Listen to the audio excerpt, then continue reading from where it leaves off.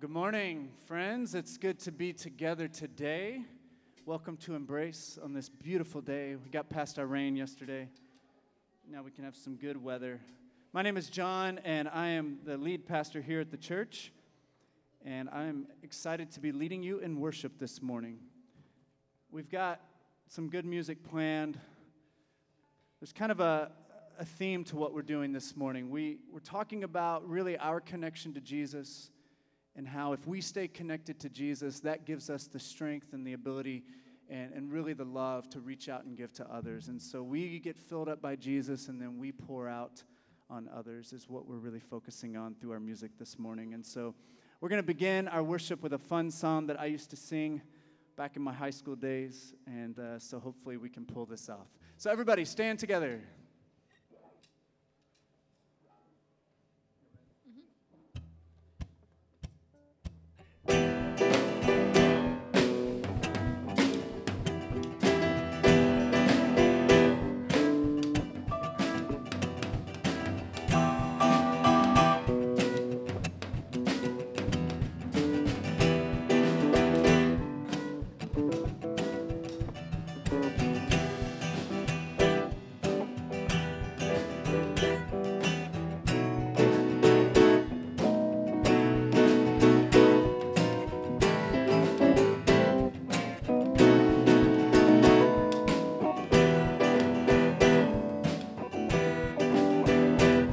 Trust in the Lord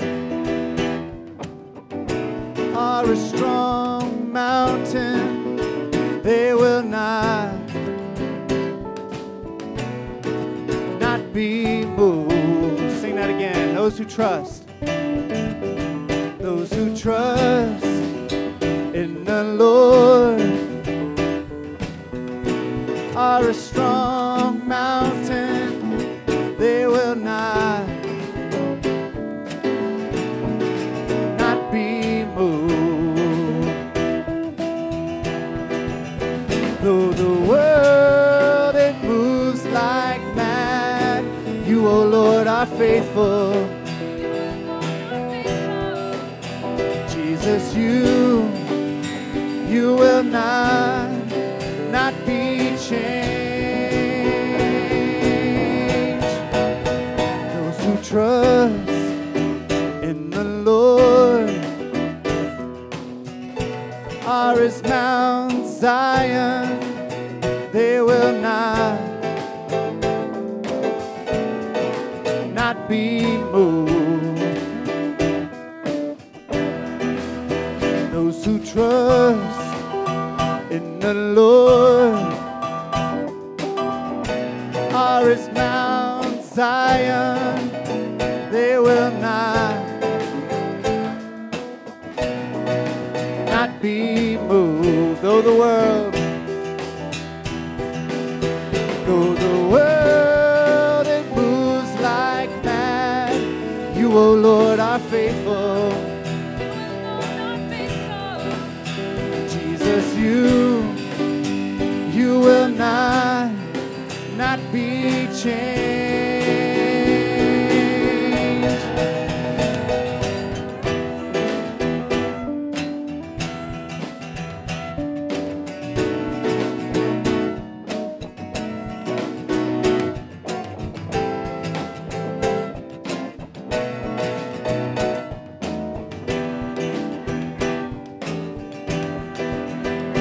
The King sets my feet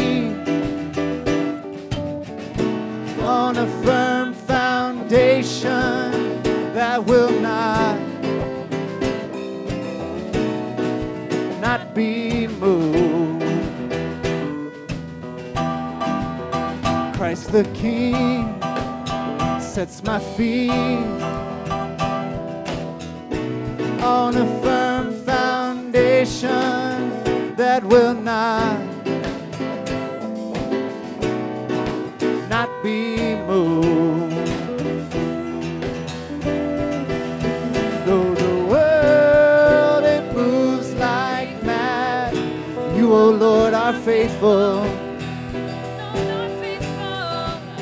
Jesus, you You will not be changed. Sing, though the world it moves like mad, you, O Lord, are faithful. Jesus, you will not be changed.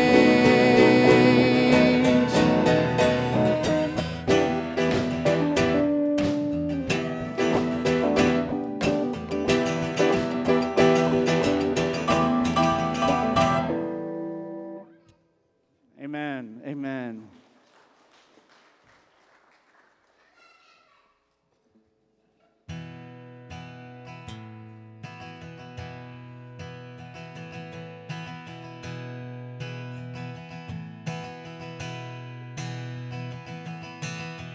Take a moment to remember who God is and who I am.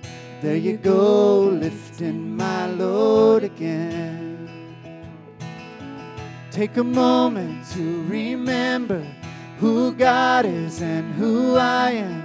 There you go, lifting my load again. There you go, lifting my load again. Sing that again.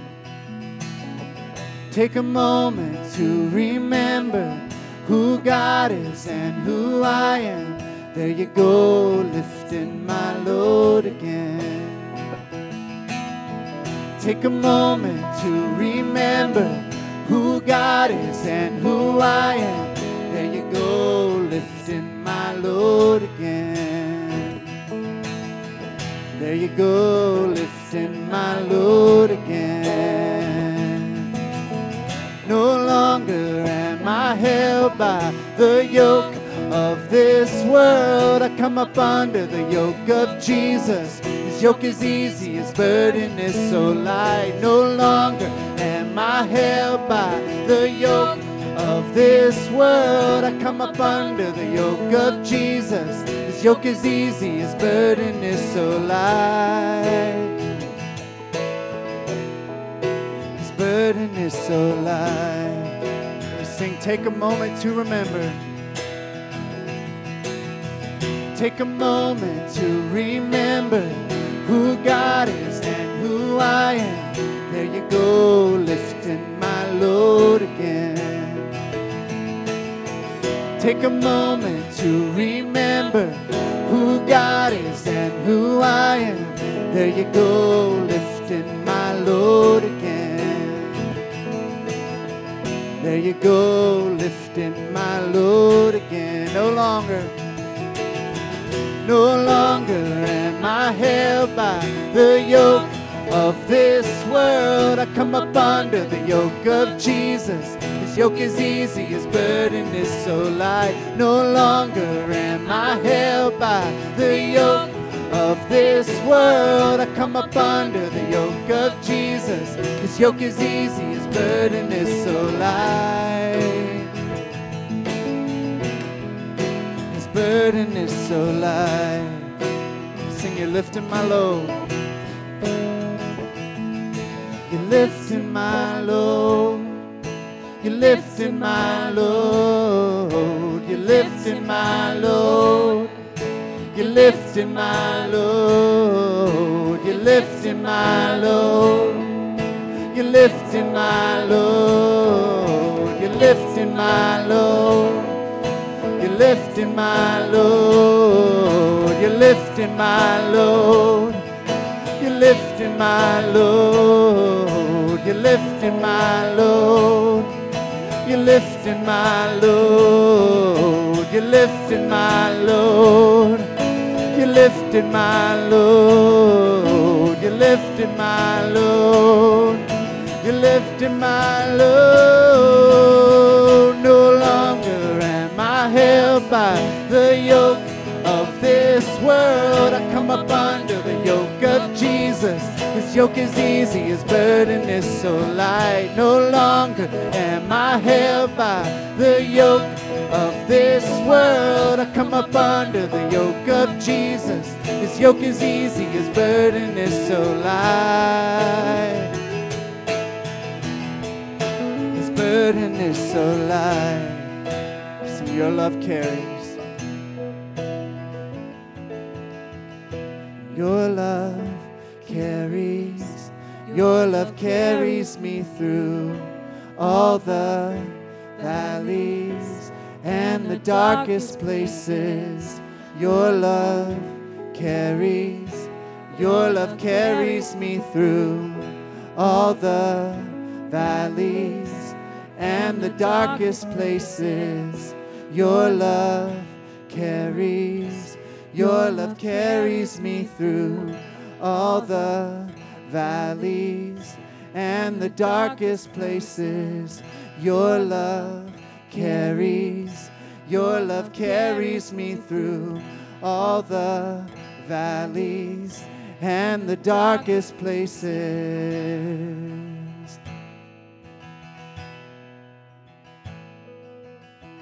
Take a moment to remember who God is and who I am.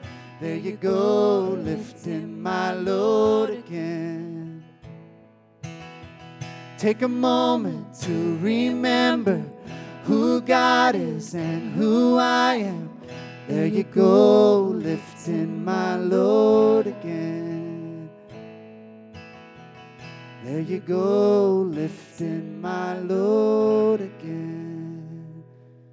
Amen.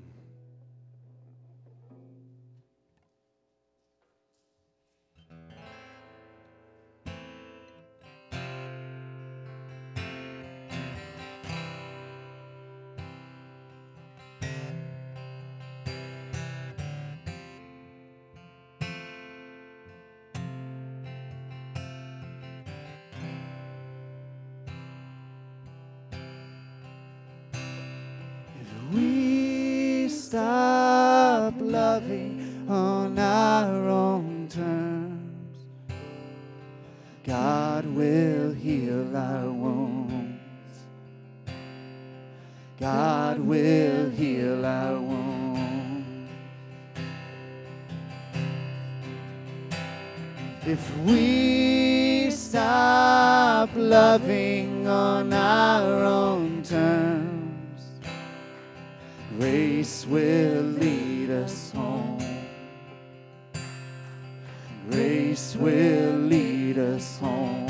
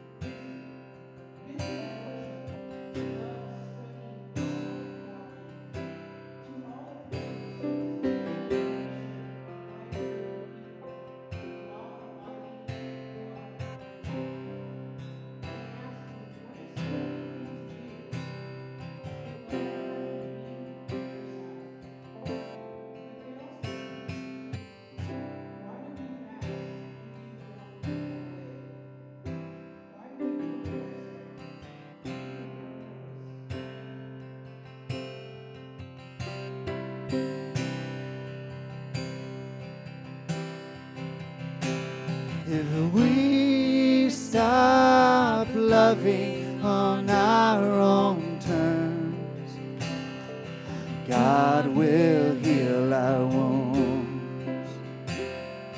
God will heal our wounds. If we stop loving on our own terms, grace will lead us home. Grace will lead us home.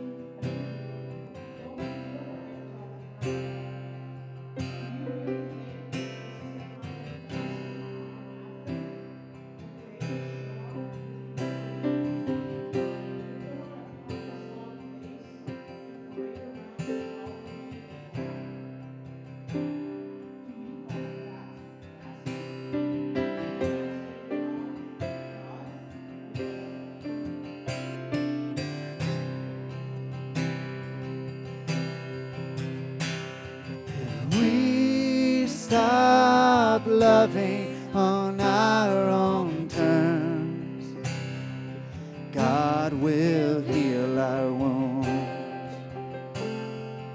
God will heal our wounds. If we stop loving on our own terms, grace will lead us home. Grace will lead us home.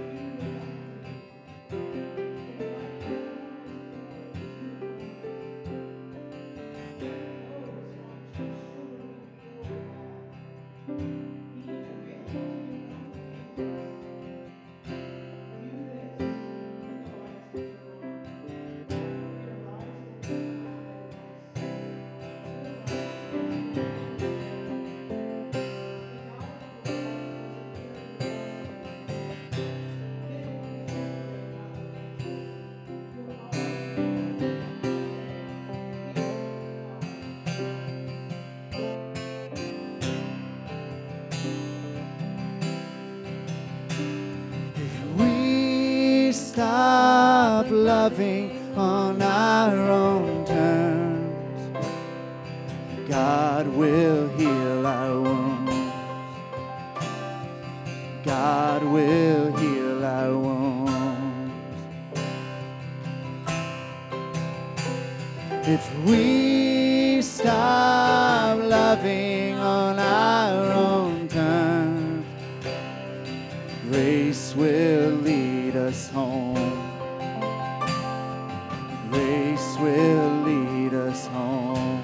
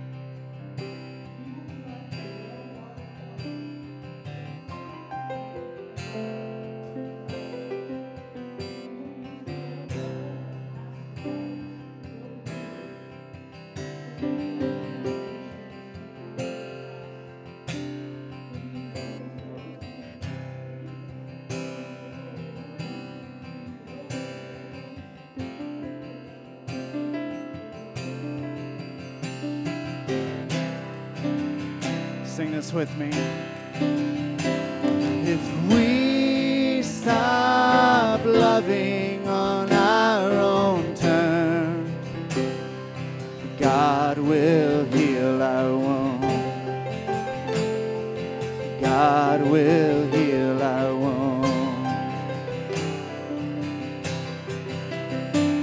If we stop loving on our own terms, grace will lead us home.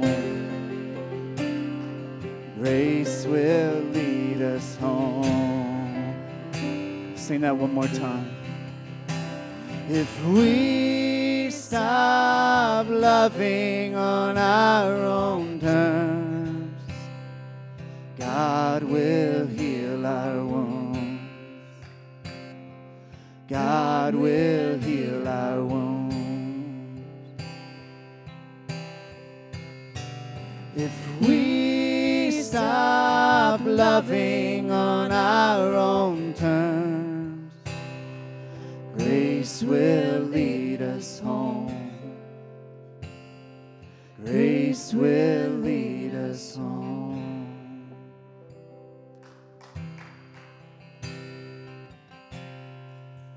If you bow your heads with me, God, we thank you so much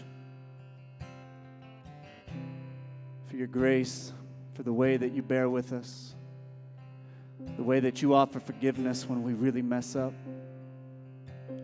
God, we confess to you this morning that we have been selfish, we've been arrogant, we've been prideful, we've turned a blind eye to those around us who need your love. We confess to you, God, that we've not even taken good care of ourselves. We've not been able to love ourselves. And God, we just need you desperately. God, we can't do this without you. Lord, the world seems to be falling apart all around us. The world is moving like mad, as we sang earlier. But this morning, we want to affirm that you are faithful, that God, you are good. That when everything seems to be changing all around us, Lord, that you are steadfast, that you are there, that you are walking with us through this journey, that you are a firm shoulder that we can lean on, that you've got strong arms to carry us when we need it, that you're strong enough to fight off all the enemies and all the things that come our way, Lord. We put that into your hands. Lord, we need you desperately. I pray this morning you would help us to wake up, to open our eyes, both to the horror and the hope. The things of this world that are broken and messed up that we choose to look away from, help us to open our eyes and to see them.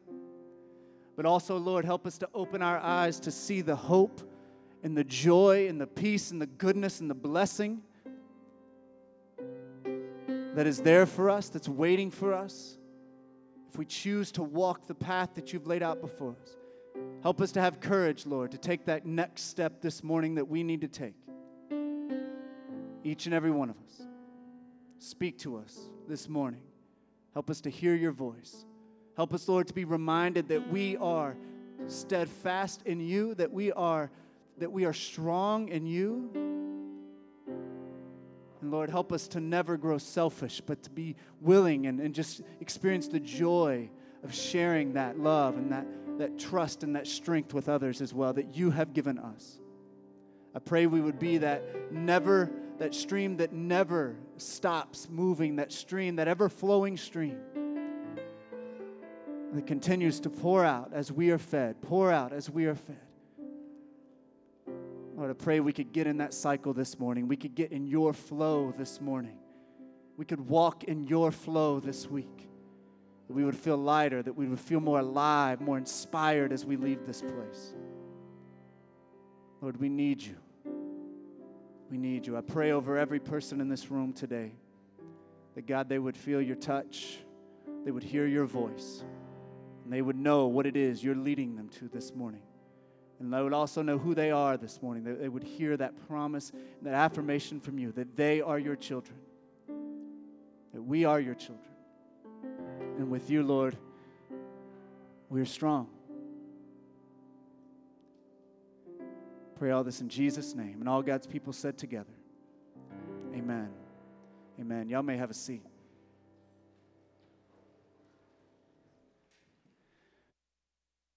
It's really good to spend some time worshiping. I feel like the words from Scripture were preaching to me this morning and encouraging me and also challenging me as we spent some time together. What we're going to do now is something that, as Tanya says, it's her favorite part of the service. For others, it may be your least favorite part of the service.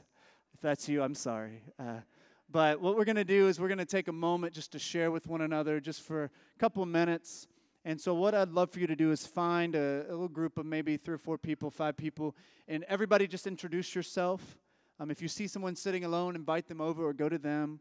Make sure you reach out to someone if you see them sitting there all by themselves. Make sure you introduce yourself, and then we're going to share our gratitude, so something we're grateful for this morning. And then also, if you have a lament, something you're lamenting or protesting this morning, something that's not quite right in your life or something you see in the community that breaks your heart, and you want to bring that to your group, you can share that as well. After someone's done sharing, just thank them for sharing and then let the next person go. I'll call you back together in just a moment. Those of you online, I'd love for y'all to share as well. and we'll check out what y'all are sharing in the comments. So let's do that now. I'll call you back together in just a moment.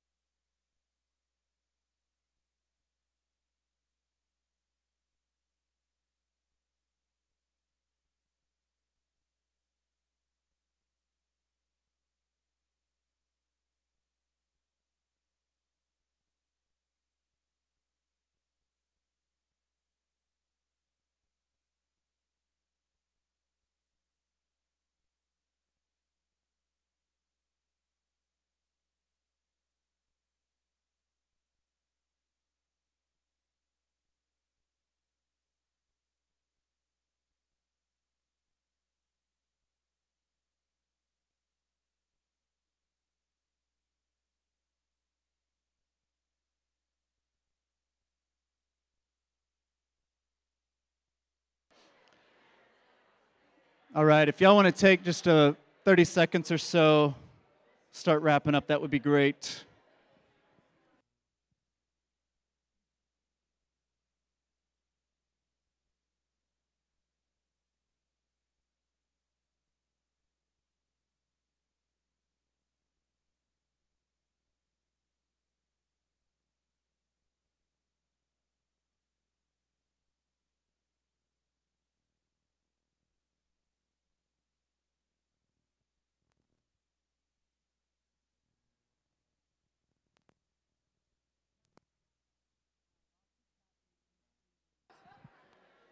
All right, if y'all want to start wrapping up, that'd be awesome. And bring your attention this way, that would be great.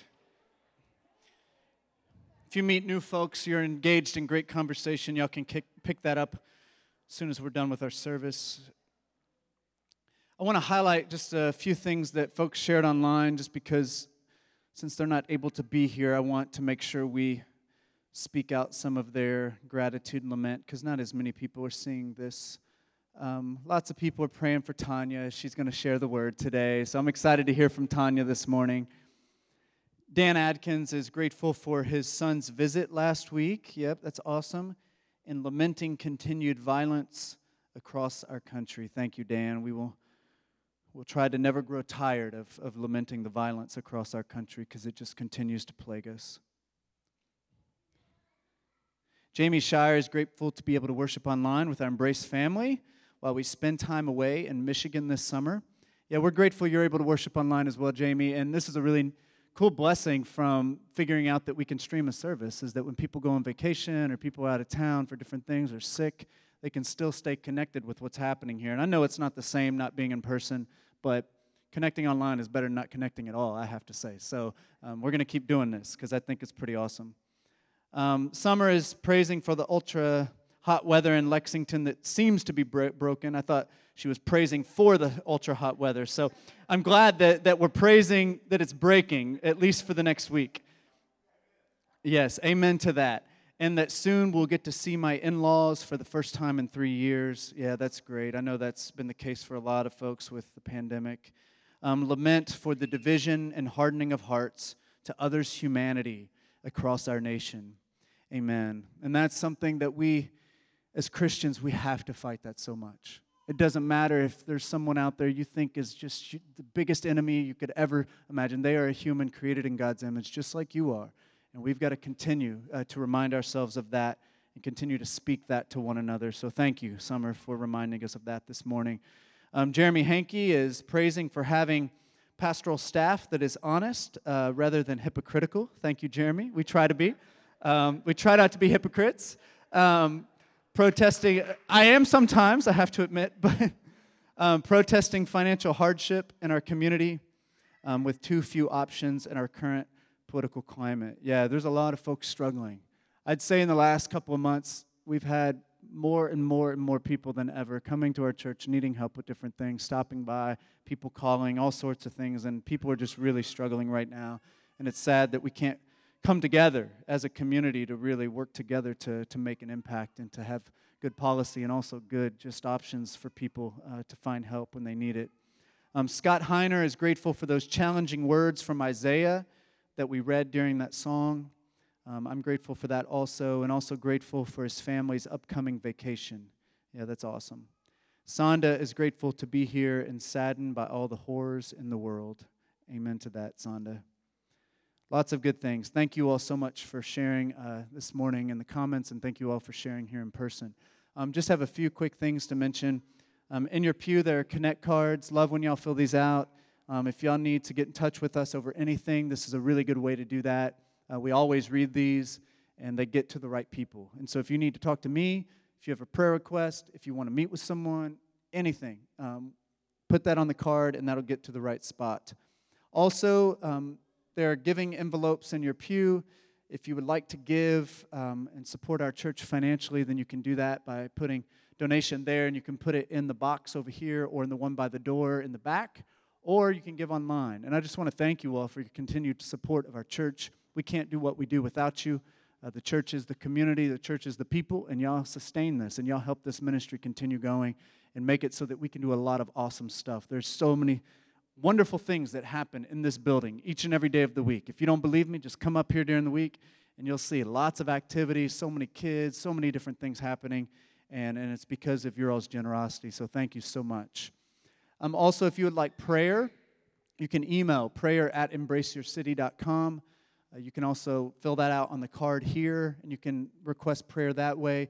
Tanya Torp, one of our pastors who's going to preach today, is in charge of our prayer team, and she leads that group, and they are faithful to pray.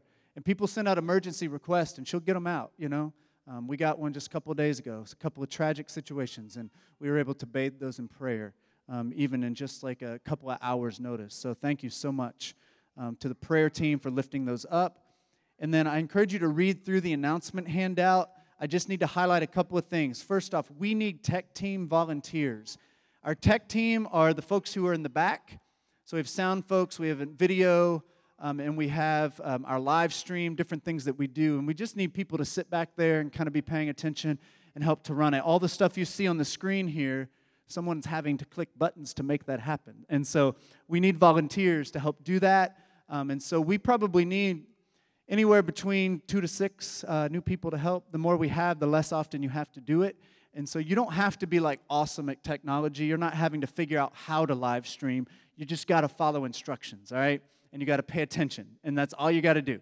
And so if anybody's willing to do that, you would serve basically about once a month at this point, and you would just be in the back. You're still able to participate in the whole service. You just keep an eye on the tech stuff while we're doing everything else. Please talk to me if you're willing to do that, and I would love to talk with you more about how you can do that. And then finally, I want to mention that the Wonder Room is available for June and July this summer, but I'm going to go ahead and give you a heads up. Most of you all know this, but in August, we're not going to have the Wonder Room for our kids. We love for the kids to be in here. I know you all love the break, the parents. So August, we've got to take time to recruit and train our volunteers and work on our curriculum for the fall. And so August is the time we're taking off, but we're so glad we got to do it for June and July. And so just to let you know, we will have activities in the back for the kids, and it's okay if it's a little chaotic. We like it. It's a sign of life in our church, so don't feel bad if your kids are making noise. Like, it's okay. It's okay. We all understand. And so with that being said, I'm going to stop talking, and I'm going to let our kids go up for their time of learning in the Wonder Room. I didn't forget this time, Jackie. And so let's give our kids a hand as they come up to the front and meet their leaders.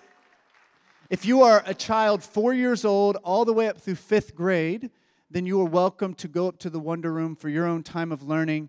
Parents, if you're visiting this morning and your kids have never been up and you want to walk up with them, you're more than welcome to do that and introduce yourselves to the leaders. So we're going to sing a song before Tanya shares, and so I'm going to transition over here to my guitar, and we'll do that. So just give me one moment.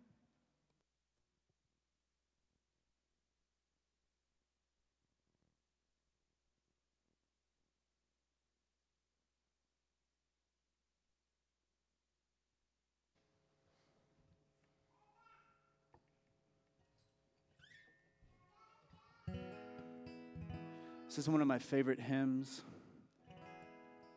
A few weeks ago, I talked about I'm liking to think about my faith as a walk with Jesus, that I'm walking with Jesus on the path that He's laid out before me. And this song is really about that. It's about how Jesus walks with us. He talks with us, and He reminds us of who we are and what our purpose is here in this world. And so, a song called In the Garden. I come to the garden alone while the dew is still on the roses, and the voice I hear falling on my ear, the Son of God discloses, and He walks with me, and He talks with me, and He tells me I am His own. And the joy we share as we tarry there, none other has ever known.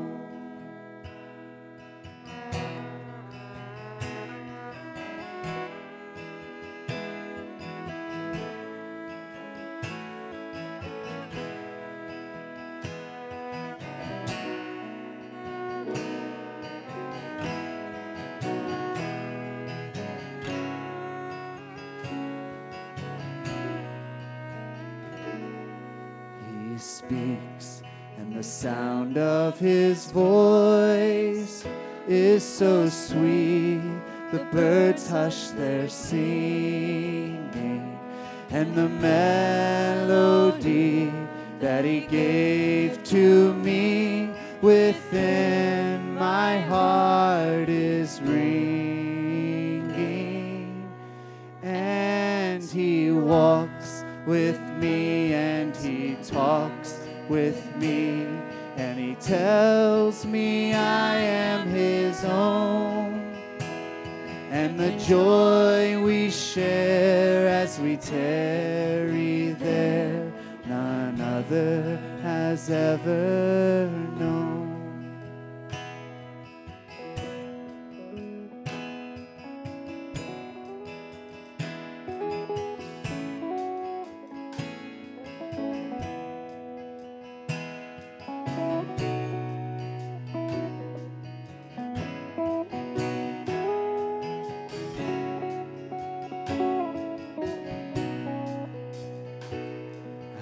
stay in the garden with him, though the night around me be falling.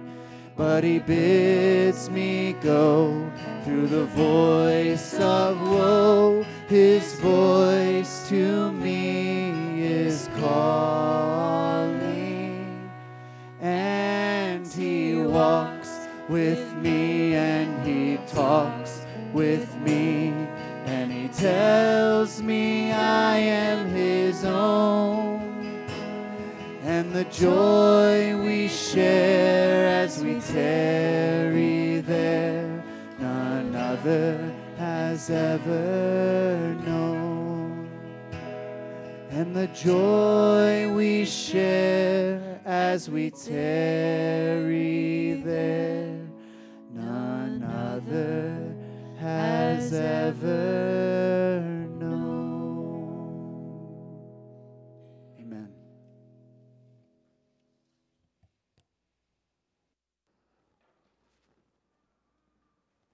Amen.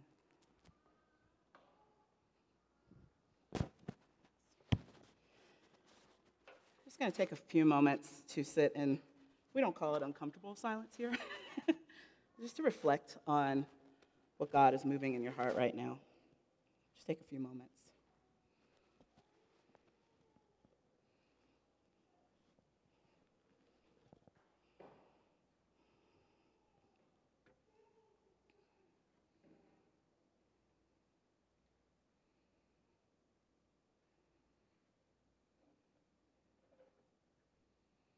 God, we thank you for the opportunity just to be in this space today, and for those joining us online to just be together, the fellowship of the believers. And Lord, as we come to hear the word that you have for us today, I pray that you would ready our hearts and our minds for how we respond. Because God, we don't just come to church to hear a good word and go home and be the same. We come to be changed. So I pray, Lord, that you would show us how to respond. In Jesus' name, amen. Well, for those of you who don't know me, I am one of the associate pastors here. My name is Tanya Torp, and I always say how long I've been coming. Many of you know I don't even know how long I've been here. But I love this community so much. We were just talking in the back. I was talking to somebody about their prayers and laments and the things that they're lifting, and I just talked about how polarized we are, and I'll say a little bit more about that, but how polarized we are out there. But even when we come into this space, to be able to just admit that is refreshing, to be able to say it's hard. And so I love this community. If you've been following along with us for the past couple of months, we are on this journey to spending a year with Jesus. And we just want to study Jesus. And personally, I've been uplifted. I have felt connected to those who have come before us for generations and generations.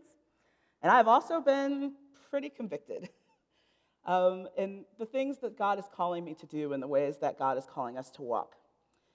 And I've done a lot of looking at myself and at my own responses and seeking wisdom from the Holy Spirit to guide me and to change me. I want to be changed. And if you missed any of them, I would challenge you to go look at our website and check out those messages and catch up to us, because it's been really incredible. We're going to start in Luke. We're going to talk about a parable that is pretty famous, of the Good Samaritan this morning, and we're going to read in Luke. You'll see it on the screen. I've got mine here. Some of you have your Bibles, so I'll give you a moment to get to it. Luke 10, verse 25 through 37. And behold, a lawyer stood up and put him to the test, saying, "Teacher, what shall I do to inherit eternal life?" And he said to him, "What is written in the law? How does it read to you?" And he answered, "You shall love the Lord your God with all your heart, with all your soul, with all your strength, and with all your mind, and your neighbor as yourself." And he said to him, "You have answered correctly. Do this, and you will live." But wanting to justify himself, he said to Jesus, "And who is my neighbor?" Jesus replied and said, "A man was going down from Jerusalem to Jericho, and he encountered robbers, and they stripped him and beat him and went away, leaving him half dead. And by coincidence, a priest was going down on that road, and when he saw him, he passed by on the other side. Likewise, a Levite also, when he came to the place and saw him, passed by on the other side. But a Samaritan who was on a journey came up upon him.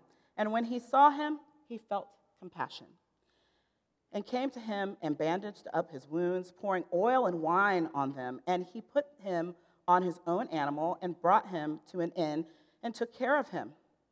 On the next day, he took out 2 denarii and gave them to the innkeeper and said, "Take care of him, and whatever more you spend, when I return, I will repay you." Which of these 3 do you think proved to be a neighbor to the man who fell into the robber's hands? And he said, "The one who showed compassion upon him." Then Jesus said to him, "Go and do the same." And you don't have to be a churchgoer or somebody who's been in the church to understand the connotations of Good Samaritan. We have Good Samaritan Hospital right down the street from us. We hear this in our cultural lexicon when you hear about somebody who is being just a Good Samaritan. And we also have laws, even a law in Kentucky, on being a Good Samaritan. If you are helping somebody out in a crisis, maybe you're giving CPR to somebody in an emergency and you might crack their rib, this law helps to protect you because you're being a Good Samaritan. But I would argue that these examples pale in comparison to the original meaning and what was behind the text. So, before we dive further into the story, we need a brief history of some of this context. So, when Jesus chose to make the Samaritan the hero of the story, he was being incredibly provocative. Now, you will notice when I said Samaritan and we read it together that nobody gasped, but I believe that there at the time there might have been some gasps. He was being completely provocative.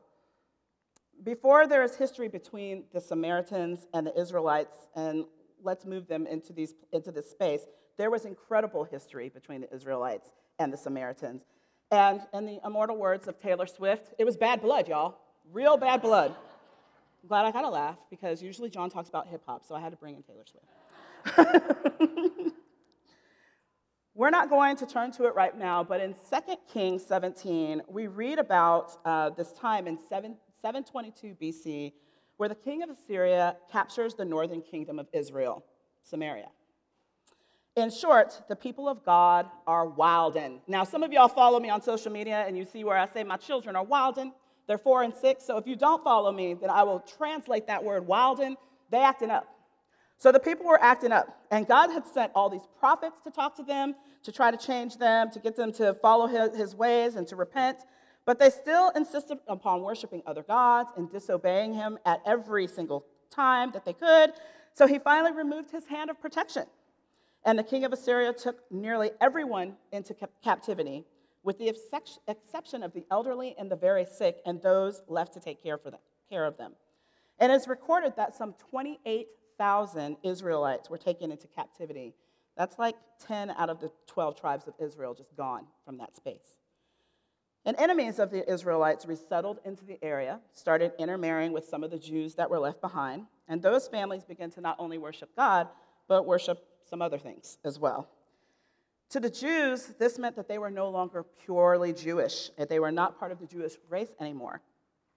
And at that point, folks started wilding again. So much so that God actually sent lions at one point to walk through their space and start just picking people off. It was a scene. So the king gives an order to have the Israelites bring in the priests and come back and show everybody how to worship God and to remember the ways of the Lord. But the people continue, what, y'all? Wilding. They keep wilding. So they create their own places of worship. They ignore all of the ways that they've been taught to worship the true God. Meanwhile, in 600 BC, Judah, the southern kingdom, fell, and Jews were exiled from their land for 70 years. And when they were allowed to return and rebuild Jerusalem, the Samaritans were vehemently against them. When some Samaritans had a change of heart and came to help rebuild Jerusalem, the Jews called them, quote, half-breeds, and sent them away. The Samaritans built their own temple, which the Jews considered pagan. They grew this huge feud, and it just continued and continued. The Jews hated the Samaritans, and it was pretty both-sided. Yeah, they both hated each other. So much so that they crossed the Jordan River whenever they traveled to Samaria, which meant that they were taking an extra 50 miles out of their way. I don't know if you have ever walked 50 miles to avoid someone, but I'm not the person who's doing that. But they did. And there's also a story about the Samaritans desecrating the Jerusalem temple by scattering bones during Passover, which was a big no-no. But as we study Jesus, we see him entering Samaria lots of times. So let's look at Luke 9, verse 51 through 56. Luke 9, 51 through 56. You'll see it on the screen. When the days were approaching for his ascension, he was determined to go to Jerusalem, and he sent messengers on ahead of him, and they went and entered a village of the Samaritans to make arrangements for him. And they did not receive him because he was traveling toward Jerusalem. When his disciples James and John saw this, they said, "Lord, do you want us to command fire to come down from heaven and consume them?" But he turned and rebuked them, and they went on to another village. I mean, calling down fire to rebuke them for not receiving you. That's a whole nother level. But you also might remember the first Samaritan evangelist, who was a woman, the woman at the well, when he talked to her and she voiced to him, like, "I don't even know why you're talking to me because I'm a woman and I'm a Samaritan woman and you're still talking to me." And he told her all about her life, offered her that living water, and they had what would be considered a countercultural exchange. And people were saved. So this is a long, long history. And Jesus was very deliberate in what he was doing when he shared this story. He was turning the paradigm upside down to make them question and interrogate the law and what it's saying to them and how they live it out. I also want to share the context in which Jesus is sharing this parable. And it's not going to be on the screen, but I'm going to read a quote from a scholar. The location of the parable is the road between Jerusalem and Jericho. Jerusalem was known as the city of worship and its magnificent temple, while Jericho was the residence for many who included priests and Levites. Therefore, it was expected that priests and Levites would travel regularly to Jerusalem to perform their temple duties.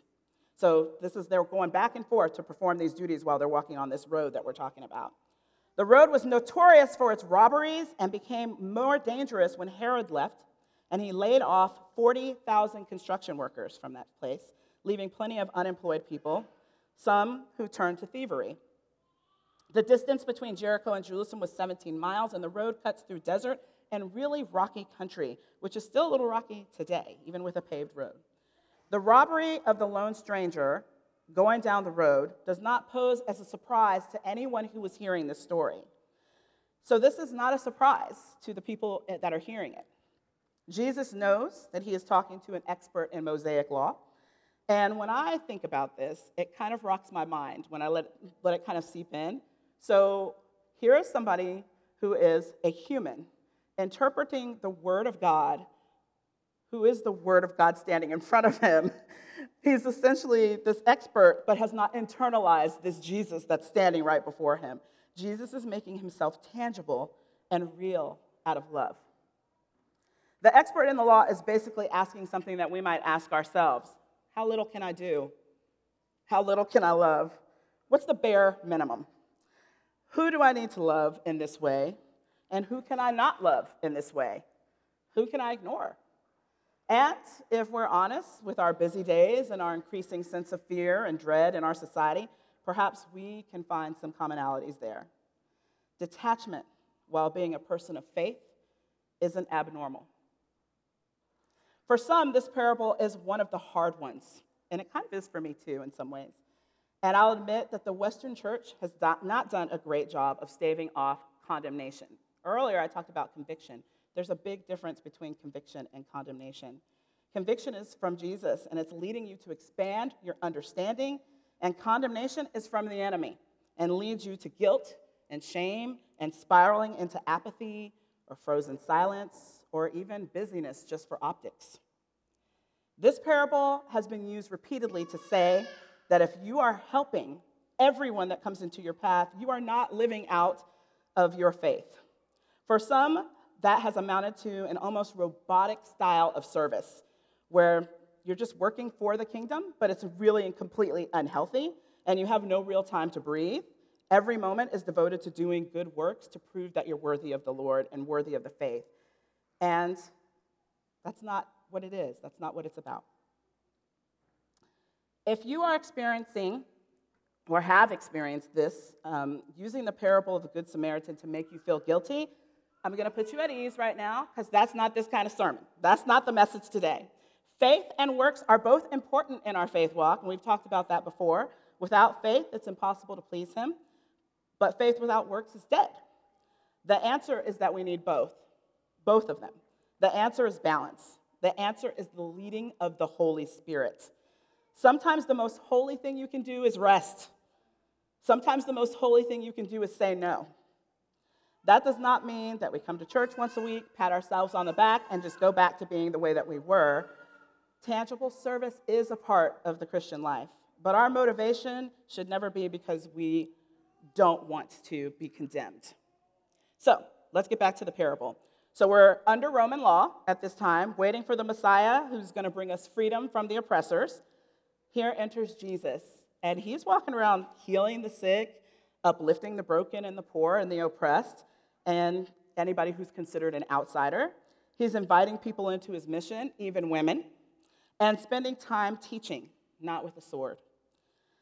The religious leaders at this time are finding it very hard to understand and accept that he could be the Messiah, and believing that Jesus is trying to do what he's really trying to do. So we find Jesus in this situation often. Jesus is presumably teaching at a synagogue, and time is running out. We're getting closer and closer to that day when he's going to be on the cross, and there is such an urgency in this time. Another important thing to note is that it is not uncommon to argue in this tradition. It's usually intense debates in the synagogue, so Jesus wouldn't have been put off by somebody asking him questions. It's expected. It's an expected part of life. So we're going to look at Luke 10:25 through 37 again, if you'll just put that back up on the screen. So here we are, we have this dying man with whom we have very little information, and I know that that is on purpose. And then you have the priest and the Levite and the Samaritan who are all there and able to intervene, right? The first person to pass by the half-dead victim is this priest. Tradition says that he might have been returning after performing duties at a temple in Jerusalem. And priests were members of the tribe of Levi. And we don't know why the priest has to pass by on the other side of the road, but we know that he does. We also know that there are possibilities. So some think that there was a genuine fear of robbers. We talked about that already. There was genuine fear, so maybe he just kept on thinking it was a trap. Somebody was going to jump out at him if he went over to him. Might have also been concerned with purity.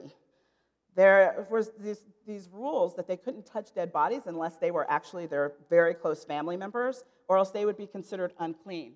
So what would that mean? In doing his duties, he would have to go stand on the eastern gate with the unclean, stand among them, and then he would have to go through a whole process of purification again, which would cost a lot of time, some wages, and he'd also have to purchase an animal to sacrifice. So maybe that was his reason for not stopping. The next person to pass by was the Levite. Again, these were the descendants of the house of Levi and were part of the priestly community. So the same thing there, being unclean, might have been a reason why he didn't help. And then there's the Samaritan that we've already talked about, that history. And I want to reiterate, using the Samaritan character as the hero was kind of, on a historical note, a bombshell to the audience.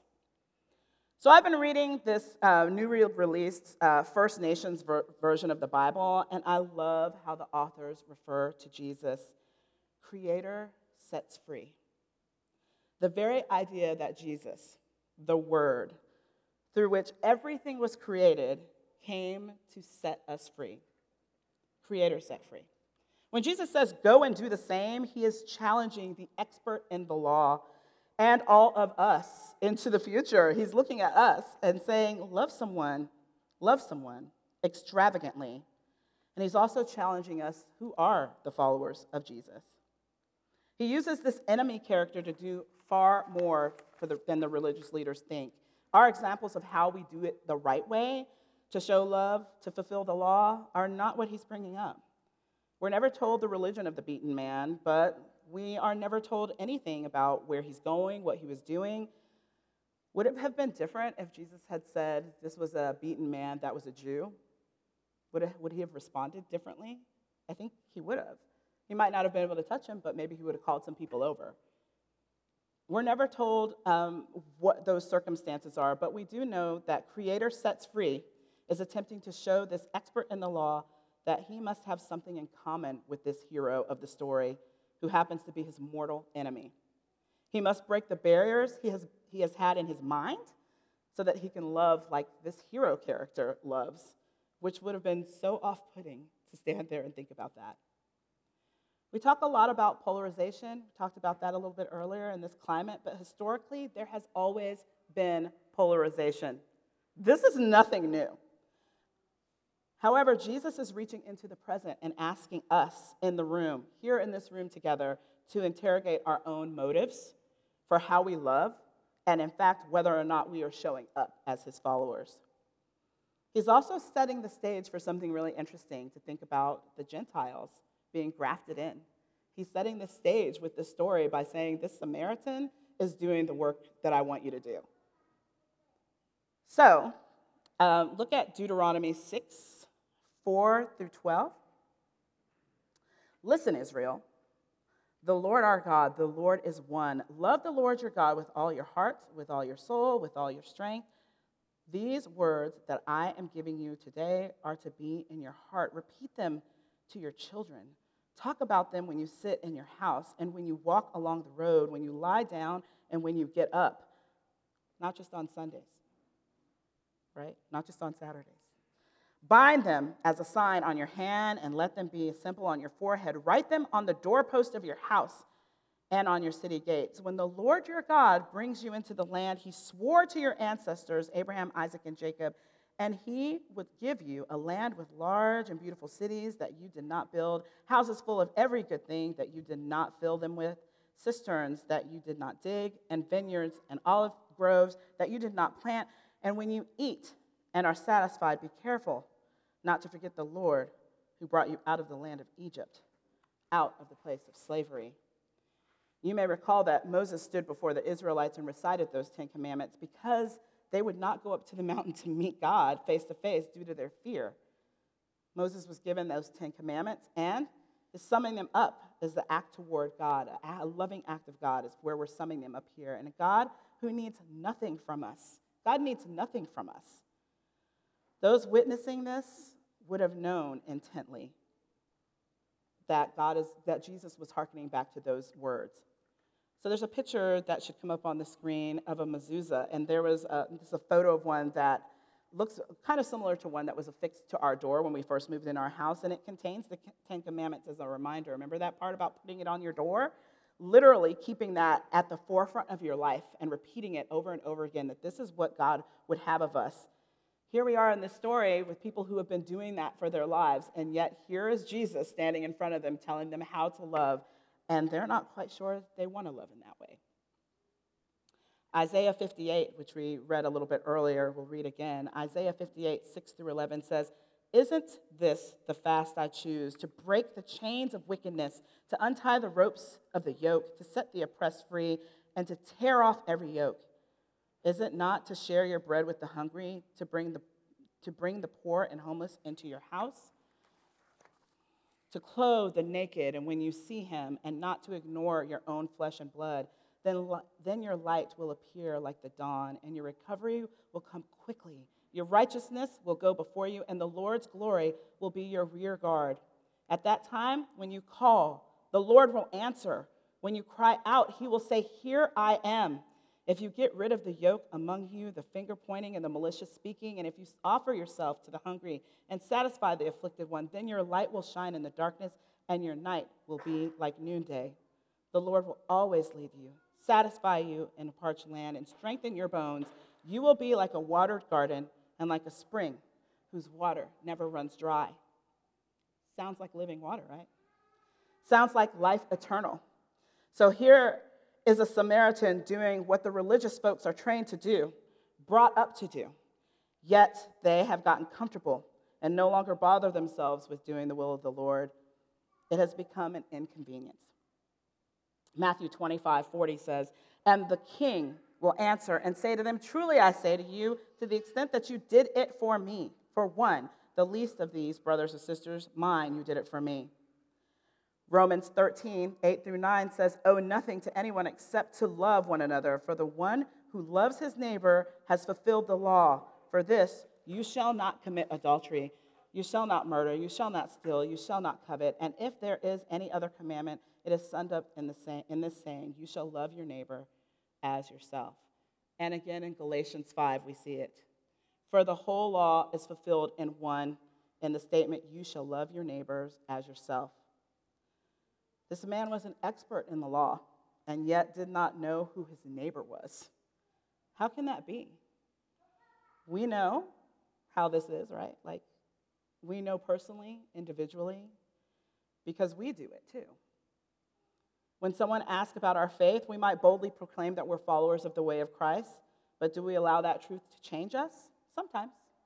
To change how we interact with the world? Sometimes.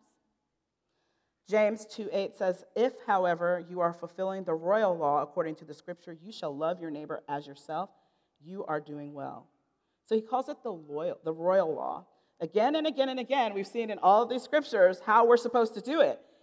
But it takes community to remind us. It takes the Holy Spirit to guide us, and it takes our willingness to see that even our enemies who believe differently than us can love deeply. How can we love completely? How can we walk it out? Oscar Romero said, "It is very easy to be servants of the world without disturbing the world.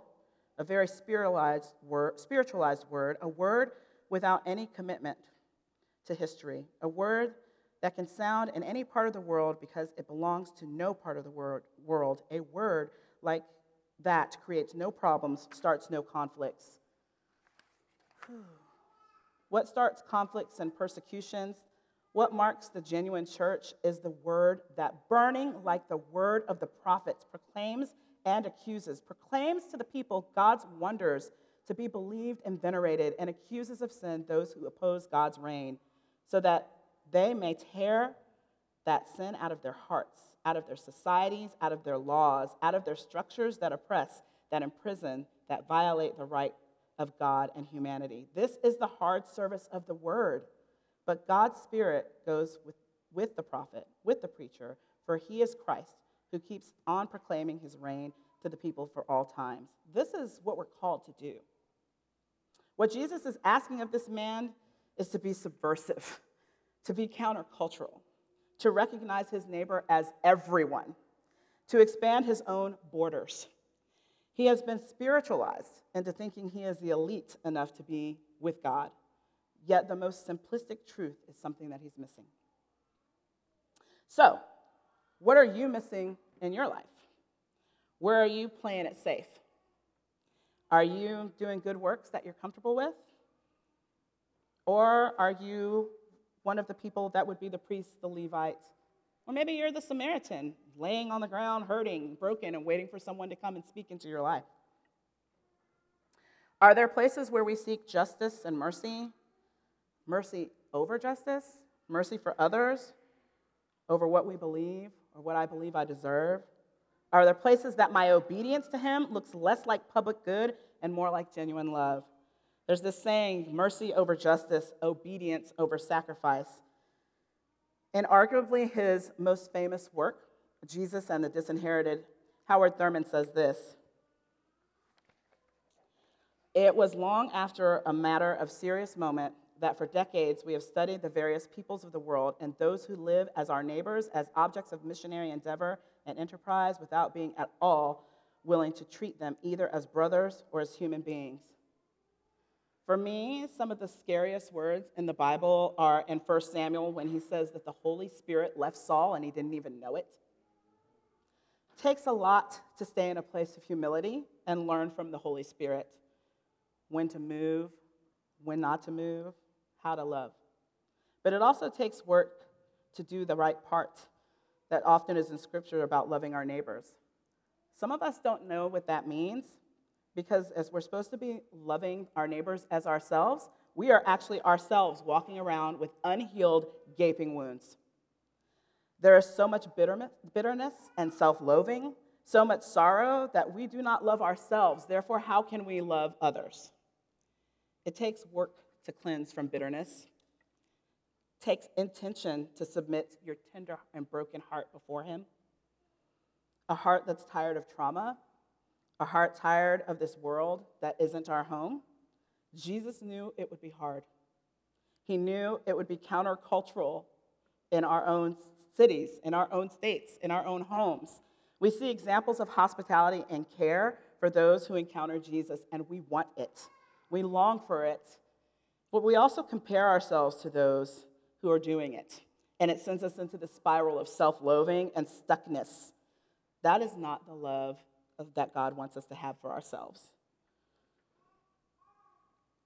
I'm going to invite you to enter into a space that seems more prayerful, like as we prayed earlier today. Close your eyes if you feel comfortable, and I'm going to ask you a couple of questions.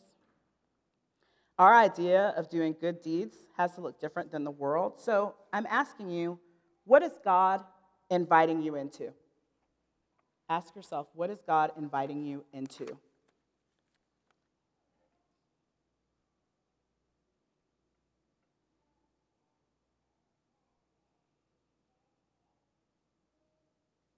What is he inviting those he's calling you to serve into?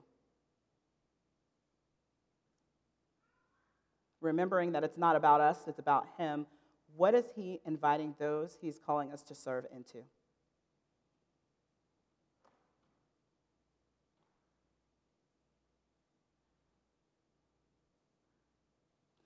Is your service contributing to the gentle rhythm of life that God is calling us to or not?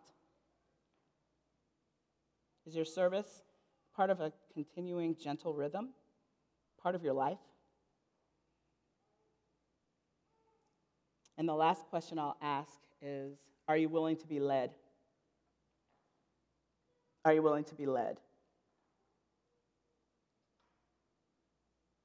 You can open your eyes, join us again. So on a micro level, we should be asking ourselves, how can we do this if we can't even do this to our own families? If we can't live and love like the Samaritan to our own households, to the people that we love that are around us, to families that are torn apart by all of these things that we're talking about, this polarization. If we can't love them, how are we going to love like the Good Samaritan? And on a national level, how can we support missions and sharing the gospel in other countries that we continually oppress with policies? How do we do that? The degree of impossibility is here in this parable because it is the equivalent to go and sell everything you have, right? That's what this parable is pretty much saying. Go and do it, right? It costs. There's a costliness to this. In those same lectures that I talked about earlier, Howard Thurman said this. Well, actually, let me back up. He was in this space where he was talking to somebody who'd been jailed during a war, and he was jailed because he wouldn't fight. And so this is the words that he shares. While there is a lower class, I am in it. While there is the criminal element, I am of it. While there is a man in jail, I am not free. That is way too heavy, it feels like, for us to even think about. The fact that we need to equate ourselves with others, that we are not higher than others, even with all of the things that we've been given, to remember that we're called to be with others, that they are family, that we are neighbors. I will tell you how this challenged me when I was preparing for this. It challenged me a whole lot. I don't know if you can bring up the two pictures. I don't know if they're together.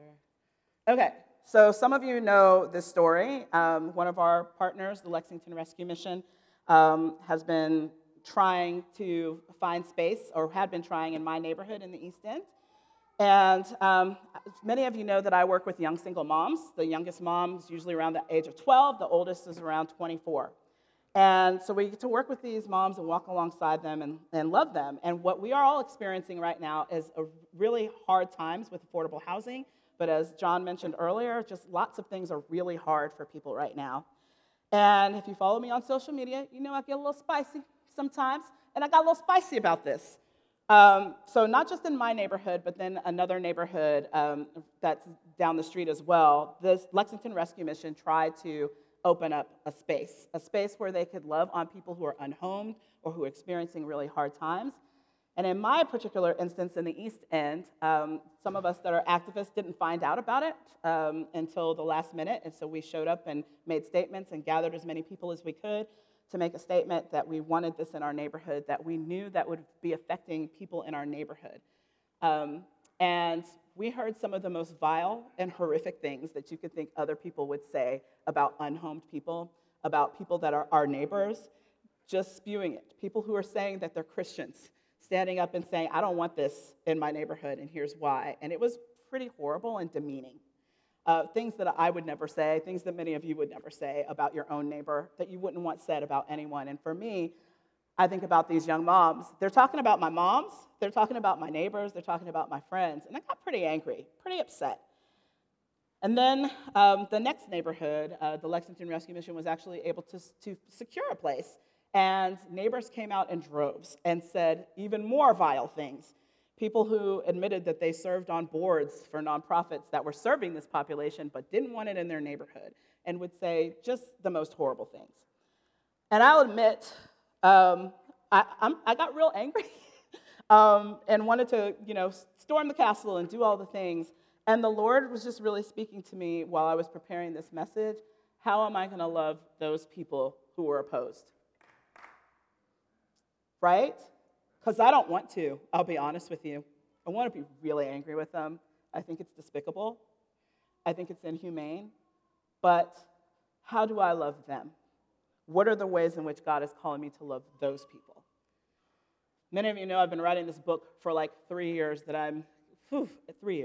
about radical hospitality. And I got stuck. That's why the book's not out yet, because in my neighborhood, we talk a lot about radical hospitality, inviting people in. And it started happening with this gentrification, and all of my neighbors were forced out of the neighborhood, and they are nowhere to be found now. Don't know where most of them are. And they can't afford to live here anymore. And so part of the ending of the book was like, well, now the neighborhood is so different. What does radical hospitality look like with these neighbors who have moved in? Some of them moved in to gentrify the neighborhood, and some moved in not knowing the story. So how do I love them? And that's the call that I don't actually have an answer yet. Y'all, I'm walking this with you. I don't know how to love these folks. I don't know how to love folks who would stand up and say such horrible things about human beings in our community. But I am willing to submit myself to the Holy Spirit to figure it out. And that's where we need to be. I spoke about mercy and justice, and God brings the justice. He's asking me to bring the mercy. Creator Sets Free is calling us, to the kind of love that breaks down barriers and the kind of love that is so costly, the kind of love that is impossible without Him. The question is, will we answer? In the name of the Father, the Son, and of the Holy Spirit.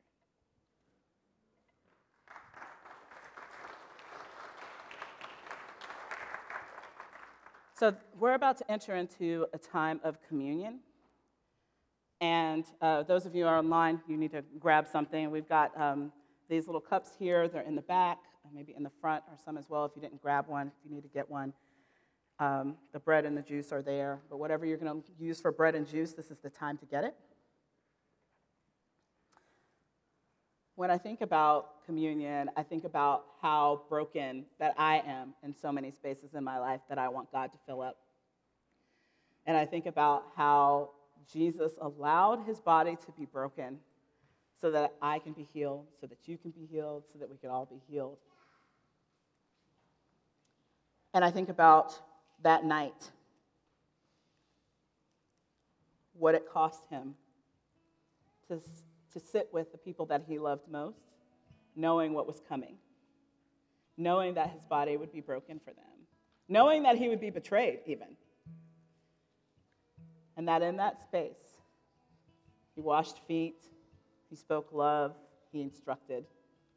He was a rabbi, he was teacher in that space. I think about what that must have cost him and think about the costly things he's asking of me that do not even compare. Father, I thank you for this time together. I thank you for the cross. I thank you that, Jesus, that you rose from the dead, that you're sitting on the right hand of the Father, interceding for us. I thank you, God, for the opportunity to love the way you've called us to love. The costliness of that seems insurmountable sometimes. But I know that you left us the Comforter. The Holy Spirit guides us if we let him. So as we take this bread and juice, that we would be reminded of the costliness of love, but also what's on the other side. In Jesus' name. Take and eat.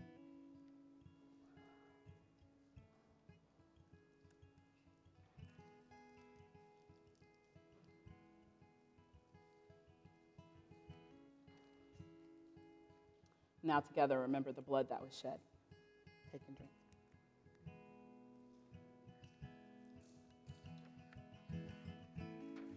I invite y'all to stand as we sing our closing song.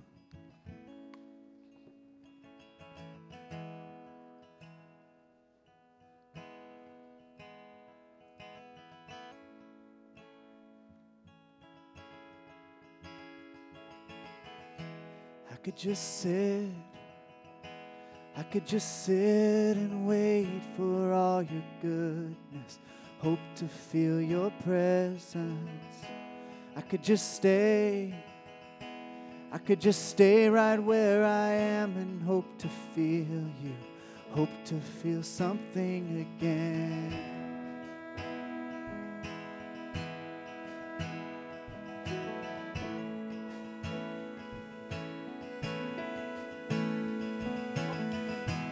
I could hold on to who I am and never let you change me from the inside. I could be safe, I could be safe here in your arms and never leave home, never let these walls down. But you have called me higher, you have called me deeper, and I'll go where you will lead me, Lord. You have called me higher, you have called me deeper, and I'll go where you will lead me, Lord, where you lead me.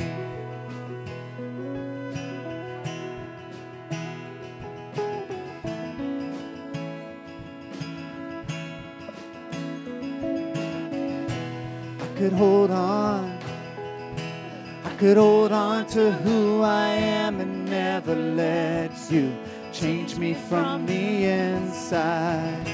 I could be safe, I could be safe here in your arms and never leave home, never let these walls down. But you have called me higher, you have called me deeper, and I'll go where you will lead me, Lord.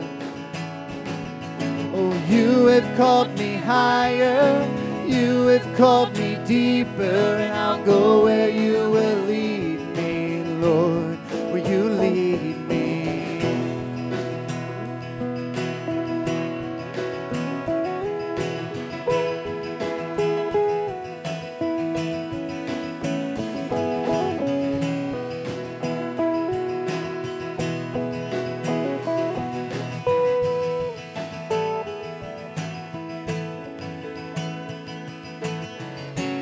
I will be yours, oh, I will be yours for all my life.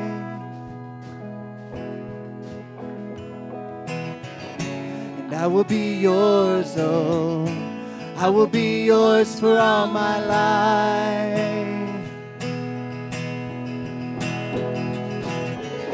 And I will be yours, oh, I will be yours for all my life. So let your mercy I will be yours, oh.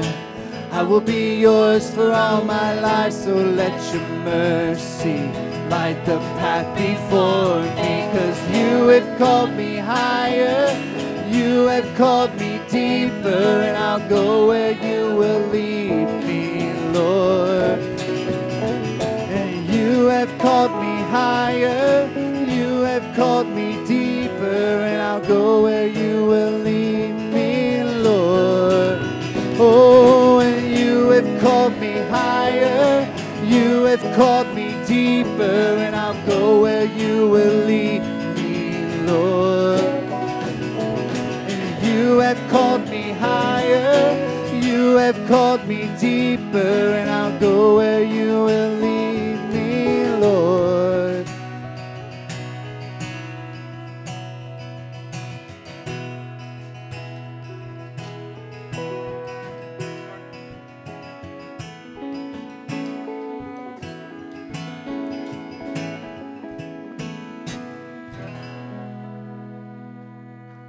Amen. Well, thank you all for being here this morning. Thank you, Tanya, for the challenging word and also the encouraging word as well. I think when we're invited into this life of love of our neighbor that Jesus has invited us into, it's a life that brings joy and fulfillment like no other. And so I encourage you all this week to really ask what God may be speaking to you and how you may love those people that are the most difficult to love in your lives. And so prepare your hearts for the benediction. May the love of God the Father, the grace of our Lord Jesus Christ, and the fellowship of the Holy Spirit be with you all, now and forever. Amen. Go in God's peace.